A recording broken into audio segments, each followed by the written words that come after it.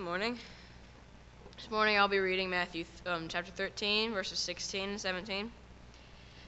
But blessed are your eyes because they see, and your ears because they hear. For truly I tell you, many prophets and righteous people longed to see what you see, but did not see it, and to hear what you hear, but did not hear it. Good morning, church. Please open your Bibles to John chapter 9. Want to welcome this morning Zach Baden and Heather Cannon. Where are you guys at? There are two new summer interns. Would you give them a warm Casey welcome? Casey, Steve, welcome. We know you guys are going to bless us. We hope that we bless you. I'm glad you guys are here. Now I need all of your participation for something we're going to be using later on in the sermon. So pay attention. Here we go. I want you to think of something that's probably the grossest thing you can think of. A couple of seconds. Something that would make you say, ooh, okay? Because that's what I need you to say. On the count of three. 1, 2, 3. Ooh. Oh, you can do better than that. 1, 2, 3. Good job. Okay. Now, the other thing I need for you to say a little bit later in the sermon is yay.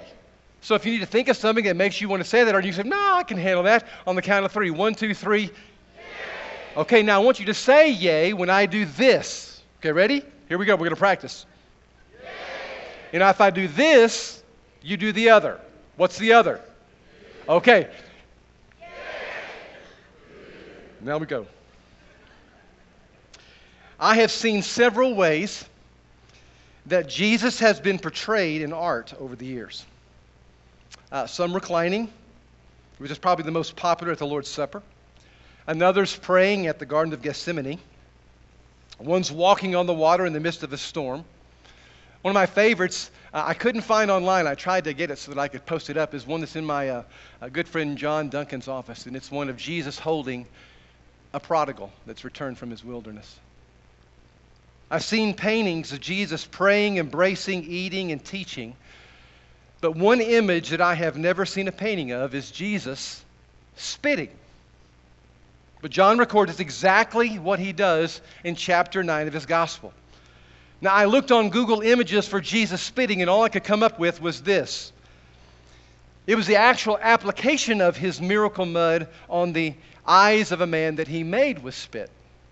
Now, I'm getting ahead of myself. We finished a couple of weeks in John chapter 8 where Jesus makes the declaration that he is the light of the world. Now, with the implication that whoever then makes him his disciple, whoever commits his life to him and follows him, doesn't have to remain in darkness, but will have, we saw in John 8, the light of life. I can say as a satisfied customer, that's exactly what you'll find. He is all of those things that you've come to expect from any light. Warmth, healing, clarity. We know that light illumines. We know light gives hope. We know light reveals. And Jesus says that's what you can count on with me leading your life. And again, satisfied customer here. He delivers. Now, what's interesting is what is proclaimed in John chapter 8 is now illustrated in John chapter 9. Read with me. As he went along, he saw a man blind from birth. His disciples asked him, Rabbi, who sinned, this man or his parents, that he was born blind? Neither. Neither this man nor his parents said Jesus, but this happened so that the works of God might be displayed in him. As long as it's day, we must do the works of him who sent me. Because you see, night's coming when nobody can work. While I'm in the world, I am the light of the world. After saying this, he spit on the ground.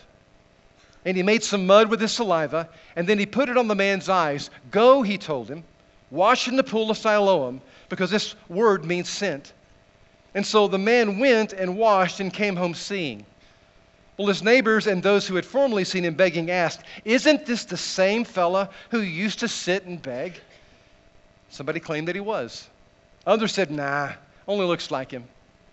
But he himself insisted, look, I'm the guy. I'm the man. How then were your eyes open, they asked, and he replied, the man they called Jesus made some mud and put it on my eyes, and then he told me to go to Siloam and wash. So I went, and I washed, and then I could see. Father in heaven, we come to you this morning. Some of us want desperately to see out of the darkness that we're in. And to be honest, some of us don't. We don't want to see.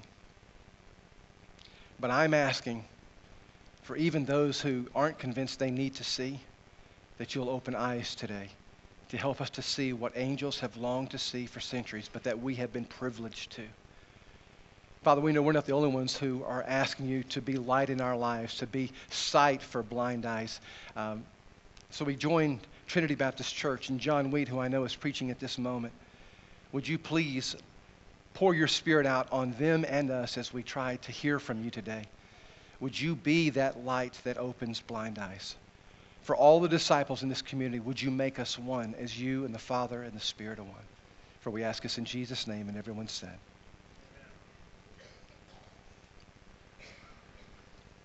How'd you like to have your handicap discussed in front of you like some theological conundrum?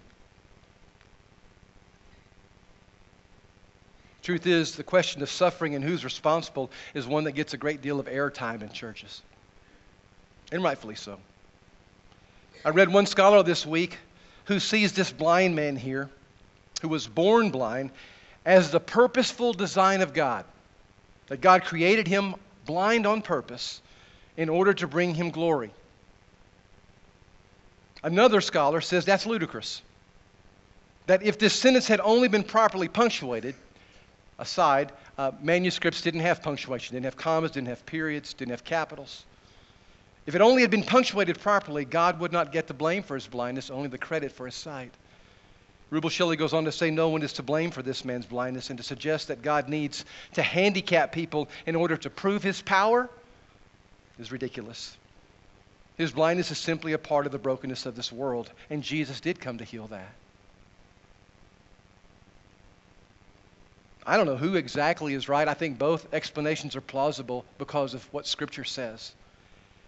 But the problem with debating theology is that sometimes it can just be a fascinating distraction to caring for hurting people. And God hates that. Maybe that's why Scripture itself says, be careful. Knowledge puffs up, but love builds up. Doesn't mean don't pursue knowledge, because Scripture will say we ought to do that, especially in the Proverbs. But warning, sometimes knowledge puffs up, but love always builds up. So let's take a look at what love does in this situation here. Jesus, rather than continue the discussion in theology, walks over and he initiates a little spit therapy. He gets him a good wallow going. I'm not going to ask you to do that, all right? Then you'd have to swallow it. But he gets a good wallow going. And he bends down in the dirt, and then Jesus spits in public. Kids, next time that you spit in public and mom says, don't do that, say, Jesus did. And some of you moms are thinking, thanks, Jim, great memorial gift there, brother. But then, Mom, you can say, well, you spit anytime you want when you can work a miracle with your spit, okay? Gets him a good wallow going and spits in the dirt. And just like if it was your spit or mine, in a moment, he changes that dust into some clay because of his spit. And like I've seen my wife do often, he takes that spit and he applies it like I would spackling to a hole in a wall. But he does it to this guy's eyes. You ready? Here we go. Yeah. Good thing you couldn't see that, right? Jesus then instructs the guy to head to the pool of Siloam, which I'm guessing would require some assistance, right? Maybe not, because the blind man may have gone to the pool of Siloam so often he could have done it blindfolded. Glad you got that. I just wondered, would they get that, Lord? But this guy goes. He does exactly what this man asks him to do. I don't know if he knows Jesus' reputation, but he does. He leaves his beggar's kiosk and he goes to wash off the spit from his eyes. This is the only thing that makes sense to me so far in this entire text. But can you imagine? what it was like for this guy as water starts to remove the muck that he has on his eyes. And all of a sudden, for the very first time in his life, he sees things. Wow, buddy, this is Genesis 1 all over. Let there be light. And the guy can see.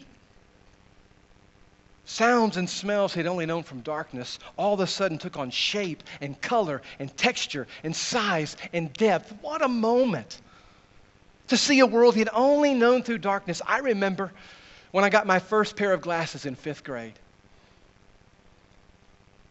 I had no idea you could see leaves on trees from closer than 2 feet. But when I got my new glasses, I could see them. I had no idea that you could see individual aspects of people's faces unless you were 2 or 3 feet close to them. When I walked out of that optometrist's office, I was stunned at how far I could see. I was stunned at how much I could see. And this is a kid who's been able to see since birth. Imagine never having been able to see, and all of a sudden you're washing this muck from your eyes, and you can see everything. I think that would cause us to want to say, good job. I think it would cause everyone who would know this man to want to say, but that's not what happens. Here's what saddens me about this chapter. This guy can't find anybody to rejoice with him. Everybody he runs into is suspicious of him. First, it starts off with his neighbors, those who had seen him panhandling because of his blindness. Isn't this the same man who used to sit and beg, they ask? And some claimed that he was. Others said, no, I know he looks like him. But he insisted, no, I'm the guy. How then are your eyes open, they ask. I go, really? We're going with the how questions instead of the wow exclamations. They've watched him trip and stumble all of his life, and instead of celebrate with this guy, they want to investigate first. Really? But it gets worse. The people see some spiritual leaders, I don't know where, down the street, close by, I don't know, but they gather them. Now, on the day in which Jesus made the mud and opened the man's eyes, happened to be the Sabbath, the Scripture says. Therefore, the Pharisees also asked him how he had received his sight, and he put mud on my eyes, is what they said. When he put it on my eyes, I washed and I could see. Some of the Pharisees said, this man is not from God, for he does not keep the Sabbath. Wow. That's a reaction. This guy's not from God. No celebrating. We've moved from wondering how now to all of a sudden condemning now. Really? In such a short period of time? This receiver of a miracle is just looking for somebody to high-five him, and he gets left hanging everywhere he turns so far. And that just saddens me. It stuns me. And then we find out why. Jesus forgot to consult the healing handbook. Great idea, just poor execution, ungodly execution, because he did it on the Sabbath. Is that really a breach of the law? Well, the law says no work on the Sabbath. Doesn't say anything about not healing on the Sabbath. Jesus isn't playing fast and loose with it. The law was never intended to keep us from enjoying the day and being blessed by something that could happen today. He just wanted us to stop working because he knew if he didn't threaten us within an inch of our life with it, we wouldn't stop and rest and refocus and renew our love for him. But any good Pharisee knows that if you spit on the ground, that could make some clay. And we all know that clay is used for building, right? And if you build, that could be work. That's why this guy's a sinner. He's encouraging work. And an angel up in heaven hears this and hits the absurd button, which causes everyone in heaven to say, oh, come on now, hits the absurd button, and everyone says, really? That's what you're getting from this? I love what Max Lucado writes about the response of the Pharisees. He says, what we've just read in Scripture is a lot like if you went swimming at the pool nearest you, and a sign on the fence said, rescues performed by certified lifeguards only. Well, you notice the sign, but to be honest, you don't give it much thought. Until one day you dive into the pool and you hit your head on the board going in, And immediately you black out and start sinking 10 feet down to the bottom. The next thing you know, you're belly down on the side of a pool and you're coughing up water because somebody has rescued you. But when the lifeguard appears, who was away at the bathroom or the concession stand, your rescuer disappears. And as you come to your senses, you start to tell your story. But rather than rejoicing, you actually witness people recoiling. Doesn't count. Doesn't count. Sorry, not an official lifeguard. Wasn't legal. I'm sorry, since the rescuer wasn't certified, consider yourself drowned. To which we would reply, really? You got to be kidding, right? Too often, those who consider themselves spiritual authorities cannot see the powerful move of God because of the perceived mistakes they see of the law. That stings for this leader. Well, maybe we can find the guy's mom and dad. Surely they'll rejoice with their ex-blind son, one born from birth blind. Surely they'll rejoice. No. They see this son of theirs as a person not to rejoice with, but with a problem, listen to me, to worry over. The religious authorities round up mom and dad, and with their eyebrows arched and their arms crossed, and with all the joy of an inquisition, they ask, "Is this your son? Is this the one who you say was born blind? How is it that now he can see?" Well, we know he's our son. You got to hear this in kind of a timid voice. We know he was born blind, but how he can see, we don't know. Or who opened his eyes, we don't know. Ask him. He's of age. He'll speak for himself. His parents said all of this because they were afraid of the Jewish leaders who already had decided that anyone who acknowledged that Jesus was the Messiah would be put out of the synagogue. That's a little bit of an aside by John, kind of giving us a little interpretation of what's going on, what's behind the scenes. It still doesn't matter to me. The parents aren't going to celebrate with their son because the synagogue thinks more about what they're seeing than a man seeing? Really? So fear of rejection wins out over a life-changing celebration. And I'm going, really? This man is finally able to see, but his family doesn't want to be seen with him? That makes me think in our church, really? We're not done. Tragically, we're not done. A second time the Jewish leaders summoned this man who'd been born blind. "Give credit to God," they say. "We know this man is an imposter." And the blind man says, "I know nothing about that. One way or the other. But I know one thing for sure. I was blind," but say it with me, church, "but now I see." They said, what did he do to you? How did he open your eyes? Here we go with the how questions again. He answered, "I told you already, and you didn't listen. Why do you want to hear it again? Do you want to become his disciples too?" Wow. This hit a nerve. Then they hurled insults at him and said, "You are this fellow's disciple, but we are disciples of Moses. We know that God spoke to Moses, but as for this fellow, we don't even know where the guy comes from." I love this. Wow. That's remarkable. You don't know where he comes from, and yet he opens my eyes? We know that God does not listen to sinners. He listens to the godly person who does his will. Nobody, repeat, nobody has ever heard of anyone opening the eyes of a man born blind.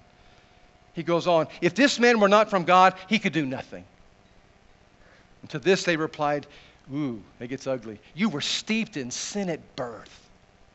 How dare you lecture us?" And they threw him out. And the angels in heaven and those of the KCC church said, "Oh."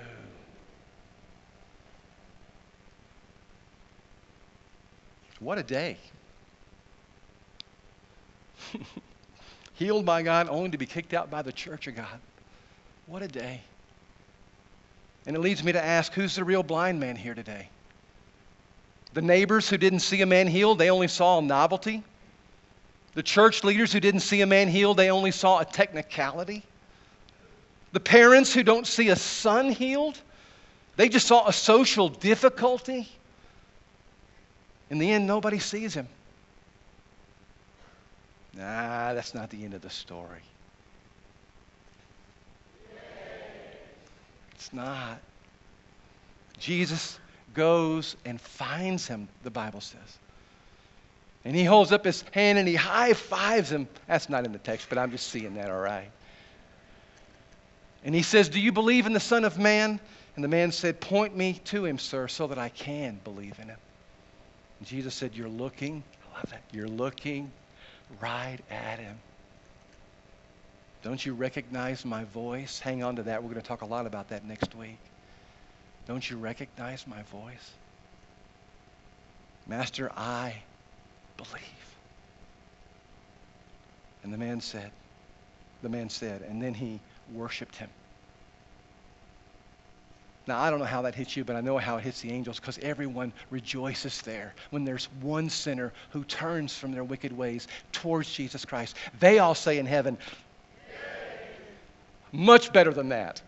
They really do a better job there. They say, "Yay." Because that's what happens when just one person turns from their unbelief and places their belief in Jesus Christ.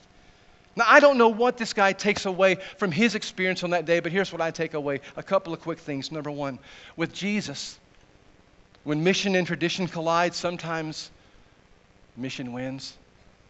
It should be always mission wins. The hardest aspect of continuing in ministry for me most days is this: seeing traditions of men stand in the way of the mission of connecting and growing people to Christ. That frustrates me more than anything else. Kyle Alleman authored the book that was very popular a couple of years back called Not a Fan. Highly recommend it. He was talking about a mission trip that he had taken to Haiti, where they met an 11-year-old boy whose name was Franklin. Franklin had begun following him around to different activities, and they just couldn't lose the kid. Just loved being with them. Well, the teenager that was Kyle's translator shared Christ with Franklin. He became a Christian. Kyle said to Franklin when he heard about it, "Yay!" He said, "In a couple of weeks, we're going to be starting a brand new congregation. I want to invite you to come." He said, "Oh, no, I can't do that." That's not the response that Kyle was looking for. He said, "Can you tell me why?" He says, "I don't have the right shoes." Kyle looked down and his sandals were ripped and they were broken out and they were mismatched. They were hardly enough to qualify for any kind of a shoe, not even a sandal. But when Kyle heard this, he said, No, you can come to church with those shoes. If that's all you have, God welcomes all of us right where we are. And instead of translating what Kyle said, the translator turned to Kyle and he said, he can't go to church. He didn't have the right shoes. The leaders won't let him. And Kyle thought, I love this. In Haiti too? Really? It matters what you're dressed up with in Haiti too? Kyle went on to talk with the translator a little bit more, and he realized it wasn't just Franklin, but there were several kids in the community who wanted to go to church, but they couldn't because they didn't have the right clothes. They didn't have the right shoes. And Kyle said, my first thought was, we need to just go get him some new shoes. We need to get him some new clothes. And then he said, no, that's not the Jesus thought, and it's certainly not the Jesus way. He said, the Jesus way is a church needs to allow the kids to come just as they are. And so Kyle talked to the preachers who were launching the church, and Kyle said, a minister who he deeply respected pushed back and said, not in Haiti. It is tradition. It is important that we come to God in our best. And Kyle said, but if your best is just worn out sandals, that's all God needs. And he said, you need to choose between tradition or Franklin. You need to choose. It cannot be both. A few weeks later, the church launched, and Kyle said during their time of prayer in the very first service, he looked down, and there was a young boy standing next to him that was wearing broken, mismatched sandals. And Kyle said, nothing ever looked more beautiful to me in my life. He said, not because I won an argument, because Jesus won a soul.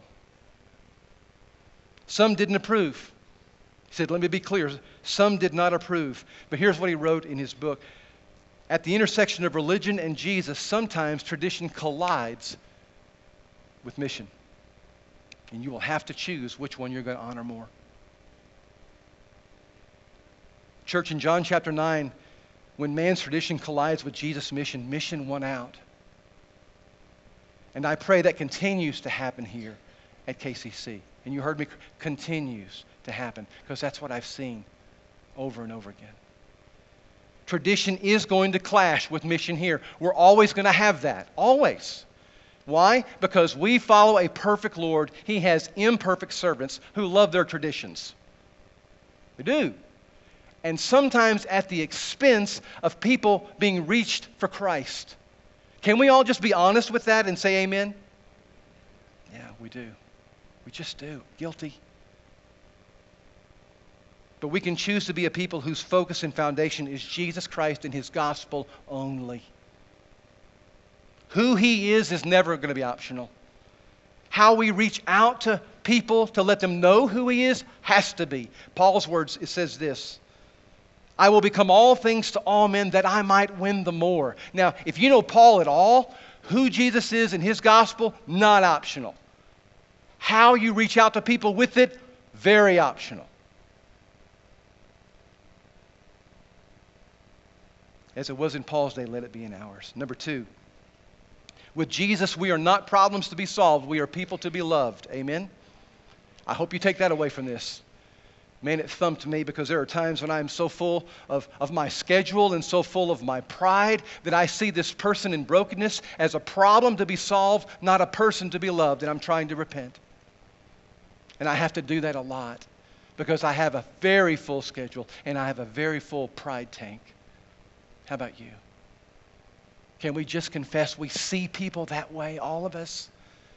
We see them sometimes as problems to be solved, not people to be loved. Instead of healing this man instantly, Jesus asked him to go and wash his eyes out in a distant pool. I thought that was kind of strange. But then I thought about it and I said, you know, Jesus never wasted any moment of anybody's life. And here's what I took away from it. It's only conjecture because Jesus doesn't spell it out, so put a question mark beside this one. Sometimes when we help people, we're going to have to ask them to do hard things. Hard things. Like maybe sell that computer and sell that phone until you can get a handle on your pornography. Like seriously lose some weight so you can get off the medication and be healthy again. Like you fill in the blank. What seems like for the moment absurd and no way in the world sometimes to help people get healed, we're going to have to ask them to do the third thing, abnormal things.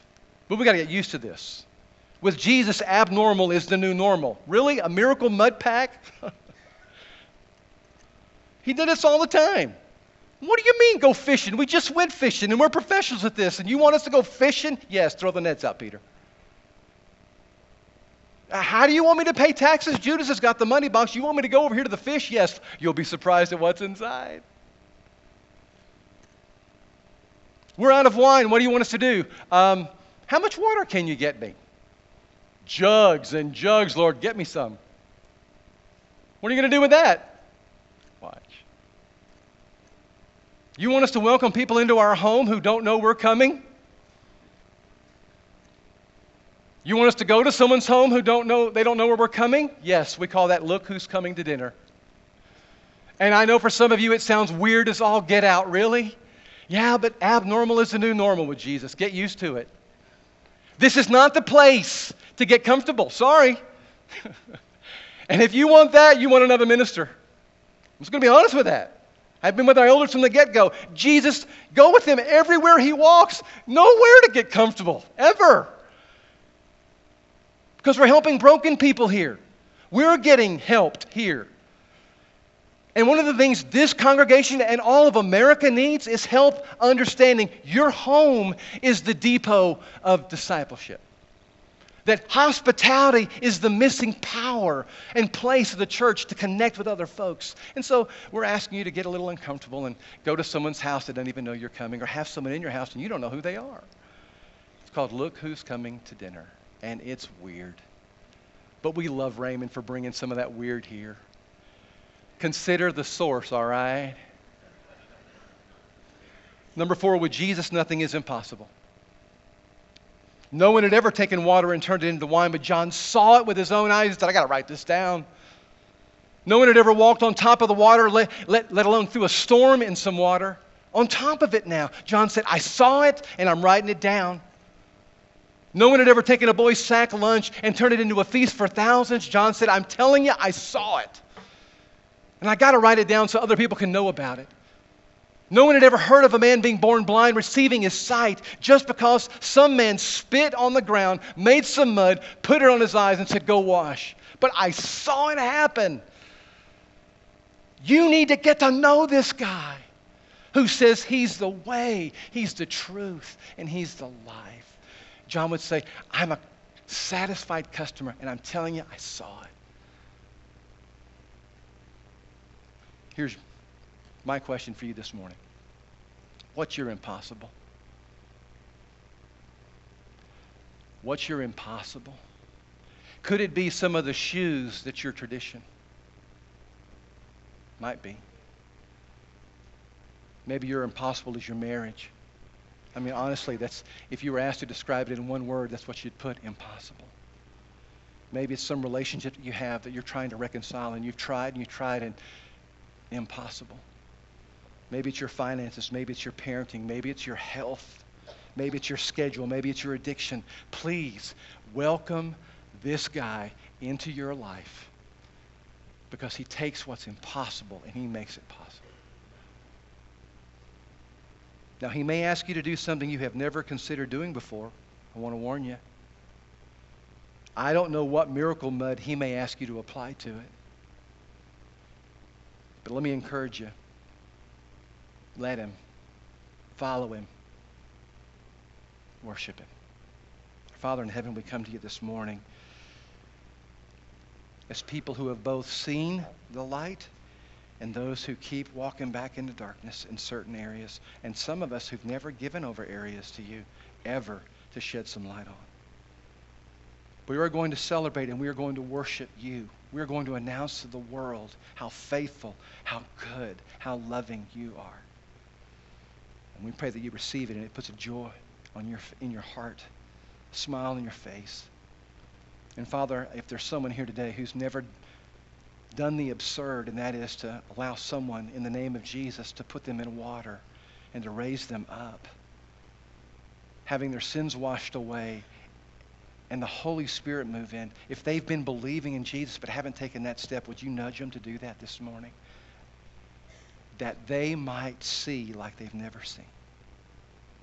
And if you've brought a brother or sister here today who walked in with their darkness and they're holding it close, but some way, somehow, your spirits has shone into their heart and they know they need to do something with it.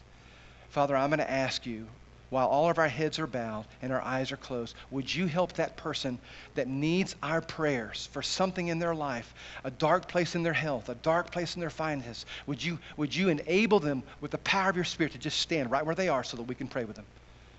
With all of our eyes closed and our heads bowed, if someone in here has some dark spot, something in their life that they need prayer over, would you please just stand right now? No one's going to look. No one's going to look.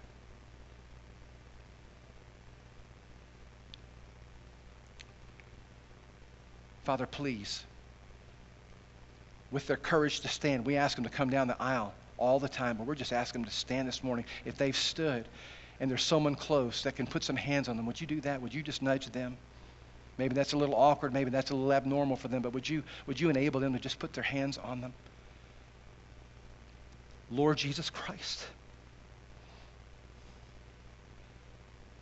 the one who takes blind eyes and helps us see, would you unleash that power into my brother or sister or my friend and enable them to see? Will you unleash your light in us to illumine the dark places we don't even want you messing with? Will you enable us, Father, to be that conduit that helps other people see who right now can't see?